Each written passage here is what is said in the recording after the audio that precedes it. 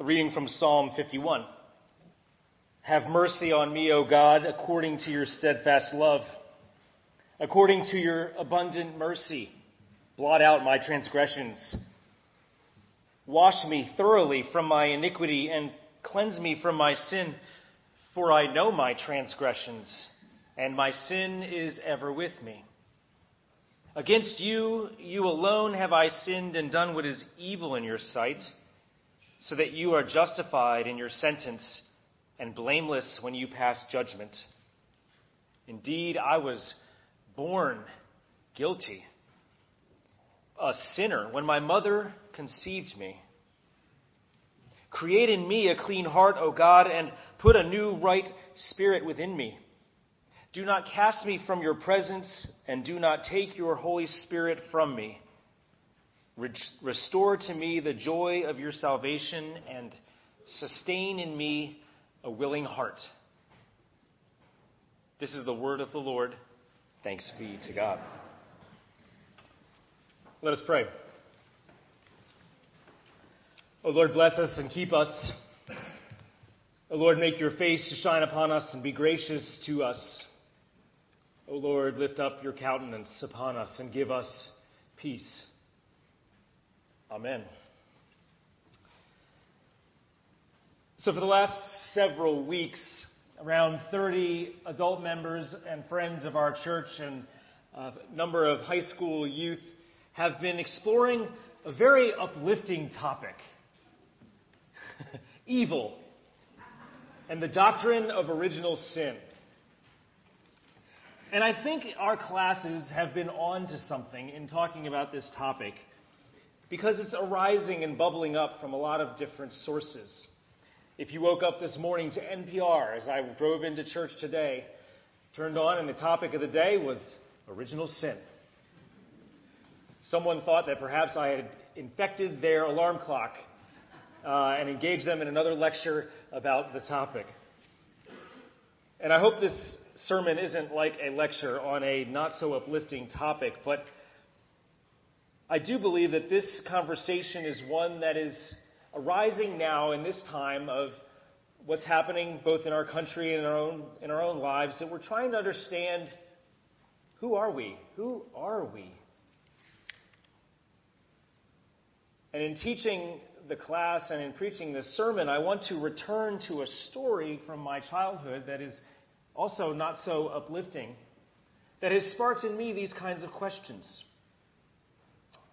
I was walking home from school, from first grade, when my friend David and I approached on a corner, undeveloped lot, a baby bird, a baby robin, that was struggling to lift up off the ground.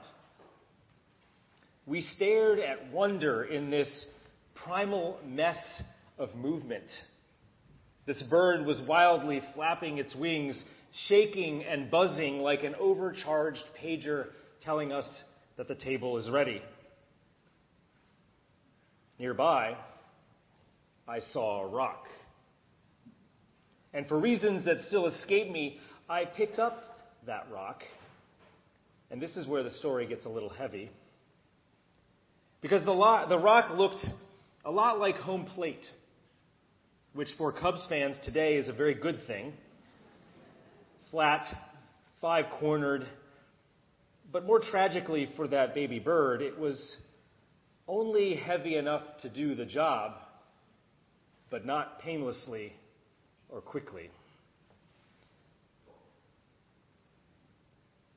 It took several of my throws to still that baby bird, whose mother, I will forever recall, tweeted her mournful lamentation on the branch overhead. All the little birdies on Jaybird Street winced to hear that bird go tweet, tweet, tweet. Rockin' Robin. I went home and I told my mom what had happened, partly boasting, wow, we saw this baby bird, and oh yeah, that other part. And whereas my friend David, whose parents gave him a good spanking, I received from my mom a firm and loving explanation of what I had done to that baby bird and to its mother. I didn't need a spanking because the guilt and shame that I felt was enough, though the mother robin perhaps would beg to differ. And this moment confronted me with the complexity of my own self-understanding. I was not that kind of kid who liked to fry insects with magnifying glasses or set fires or break toys like that messed up kid in Toy Story. I was a good boy. Though the way many of you are looking at me right now, I feel like I'm a little bit in danger of losing that distinction. But if I were a good boy, how could I make such a choice? And not just make a bad choice, like it was the wrong door to open or the wrong fork in the road, but to actually take pleasure and delight in it, even for just a moment. How could someone conceived to be so thoroughly good be so bad, perhaps even to the bone? The doctrine of original sin seeks to answer that question. The doctrine says that it is the inherited corruption of our nature, a corruption that traces all the way back to Adam and Eve, who chose the logic of the serpent over obedience to the Lord, and thus ate the forbidden fruit. St. Augustine in the 4th century wrestled with his own youthful indiscretions, shall we call them, and formulated this doctrine. And he cites the Apostle Paul, who said in Romans, just as sin came into the world through one man, that is, Adam, and death came through sin, so death spread to all because all have sinned. So from this interpretation, our confessions, the Westminster Confession of Faith, we didn't write it here, but it's in our tradition, says that we are, quote, all utterly indisposed, disabled, and made opposite to all good, and wholly inclined to all evil. Taken to its full conclusion, this doctrine states that we are born with this sin, that it's not just what we do, it's who we are. I was born guilty, the psalmist said, a sinner when my mother conceived me. So from this, our forebear John Calvin would say that even infants bring their condemnation with them from their mother's womb. For though they have not yet produced the fruits of their own unrighteousness, they have the seed implanted in them. Their whole nature is a seedbed of sin. At the last minute, I took that out of the baptismal liturgy. What if that were part of our baptismal liturgy? How could it be? But Pascal, in writing about this doctrine, says, nothing jolts us more rudely. And yet, but for this mystery, the most incomprehensible of all, we remain incomprehensible to ourselves. G.K. Chesterton would go so far to say that this doctrine is the only one in Christianity that can be empirically proven just by looking at all of the brokenness and sin in ourselves and in the world. So I wonder, when you look around Westminster, do you see original sin? It's here, and I'm not looking at any of you particularly. But I'm looking at our patterns of worship. We begin each week, as we did today, by proclaiming the wonder and glory of God in word and in song. And then the first thing we say about ourselves is what? That we are sinners. Not that we are created in the image of God. Not that we bear the imprint of our Creator who fashioned creation and called it good. But that we need God to mend who we are and who we shall be. This morning we said in our liturgy, as we have before, there is no health in us. And I wonder if that caught your attention. That we are saying in a way that no part of us could be independent or not in need of God's healing and grace and glory. That, as we say in our tradition, we cannot be the authors of our own salvation. That we are reliant wholly on God's grace in Jesus Christ, which we accept in faith. And which we say is good news. Glory be to the Father, and to the Son, and to the Holy Spirit. But there are many in history and in the present who struggle with this pessimistic understanding of human nature. A current Celtic writer named Philip Newell writes, "This distorted tune, that is original sin, echoes within the walls of our sanctuaries, and it haunts the inner chambers of our lives. It is obsessive-compulsive disorder on a massive scale." And that is troubling, both from what it says about what we do here every week and for those for whom this disorder is a real and living thing. Newell is arguing an argument that goes back to all the way to Augustine's time, when a man named Pelagius, who was a deeply faithful teacher, who was condemned as a heretic for his understanding of the nature of humankind, would say, "No, we are not corrupted in our nature." He was a glass half full kind of guy who emphasized that at any given moment we have the freedom to obey the commands of God.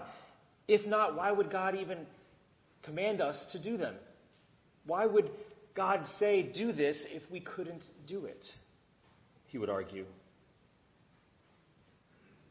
Now, Augustine would fight that argument because, in part, it was open to the charge that this made Jesus unimportant. That if we could do it on our own, why would we need Jesus Christ? Why would we need to be baptized? Why would we need the church? And so Newell picks up on this argument that we are sacred not because we are baptized, but because we have been born. And so this leads me to another story. This week, Community Lodgings is a local mission organization, and they provide housing and mentoring for homeless communities, especially families, women, and children who have suffered from domestic abuse and violence.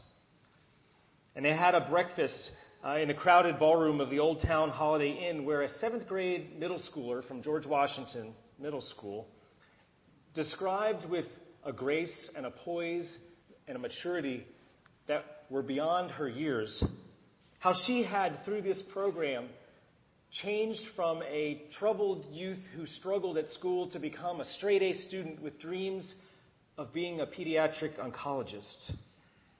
And she talked about the joy that she felt one day recently when she found out that she had won a prestigious essay award. And then after she spoke, a woman named Denise, who went by the name Denise, though that was not her real name for matters of self-protection, described how she and her young children suffered at her husband's hands.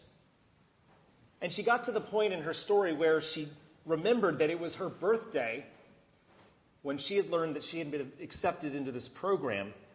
And so she looked up from her prepared remarks to that 7th grader and said, "I guess good things do happen on our birthday." Indeed. No doctrine of our self-understanding should lead us to believe that the birth of a child is anything but miraculous and joyful. Not one that brings more sin into the world, but more joy. Poet Marianne Williamson writes, "We were born to make manifest the glory of God that is within us. And we must be able to conceive of ourselves in such a way that embraces that potential. And yet, we must also understand ourselves in such a way that takes seriously the chronic sins of our society that creates issues like homelessness, and the deep individual wounds and distortions that can motivate a husband to strike his wife and children, or a young boy to kill a baby bird. Indeed, this is why we pray our prayer of confession. I did some research about Westminster and looked at old bulletins from the 30s and the 40s and the 50s, 60s, 70s, 80s, and 90s. And I found that in the Cliff Johnson era, well known to some in this church, in the 40s to the 60s or so, we did not pray a prayer of confession in our worship. We did not either in the 70s with Don Campbell, nor regularly in the 80s with George Para. It wasn't until the 1990s that our worship every week included a prayer of confession. I think perhaps my Generation X drew us over the edge on that one. And I bring that up to say that we should and can pray our prayer of confession every week, not because we think it's what we should do because it's something we have always done, nor should we also take it away, an element of worship that is so meaningful to many of us, including myself. A moment in worship that helps us be honest with ourselves and before God and receive the amazing grace with joy and thanksgiving. But I do believe that when we sing so habitually of our need for mercy, we are prone to forget, as Newell laments, the tune of our origins in God, the divine image that threads through our being no matter what else tangles in and around it. Niels Bohr, a Danish physicist, is thought to have said that the opposite of one profoundly true statement is not a false statement, but another profoundly true statement. And I view that as an invitation for us to understand ourselves in terms of the corruption and sin that we cannot overcome on our own and for which we are held accountable, and celebrate the truth of the divine image that we carry as creatures of light who are capable of bearing that light. We do this both and move all the time in the church. Our scriptures have two stories of creation back to back, both very different, but both claimed by the church to say what we believe about who we are and what creation is. We rely on four Gospels to describe and understand the one Christ, who we believe to be both human and divine in the fullness that only He could carry. We believe that our works are not the pathway to eternal life, but that faith without works is nonetheless dead, that it is in dying that we inherit eternal life. Our faith does not need to be like a game of poker where two players go all in and push their chips at the center of the table, subject to the whims of whatever mystery will be revealed underneath the cards. Sinners, yes, we can be flush with good news. We can be a full house of those who seek to walk straight in the life of God. So I know that some of us would walk out of here if we took away the prayer of confession, and some of us would walk out if we even intimated that a child is damned at birth. Instead of walking out, maybe we just need to receive the wisdom that both perspectives bring and keep walking in the direction of faith and obedience. My spiritual director encouraged me recently to just take the next right step.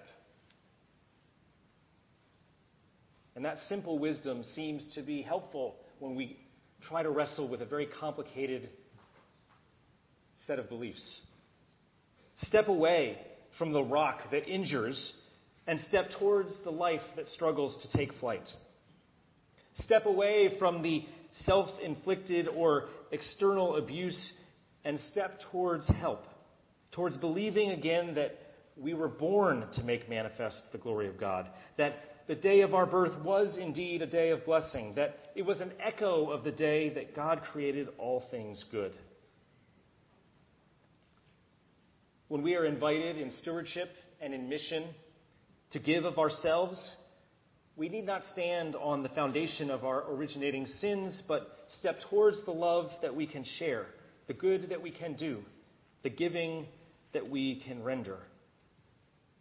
We can be mindful of our chronic sins, but not walk in shoes that are too small for us.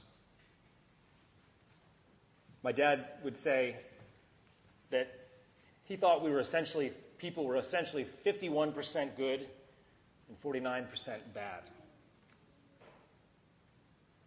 And I took that to mean, as others have said, that the arc of justice in the universe is long, that it will take time for us to reach that perfection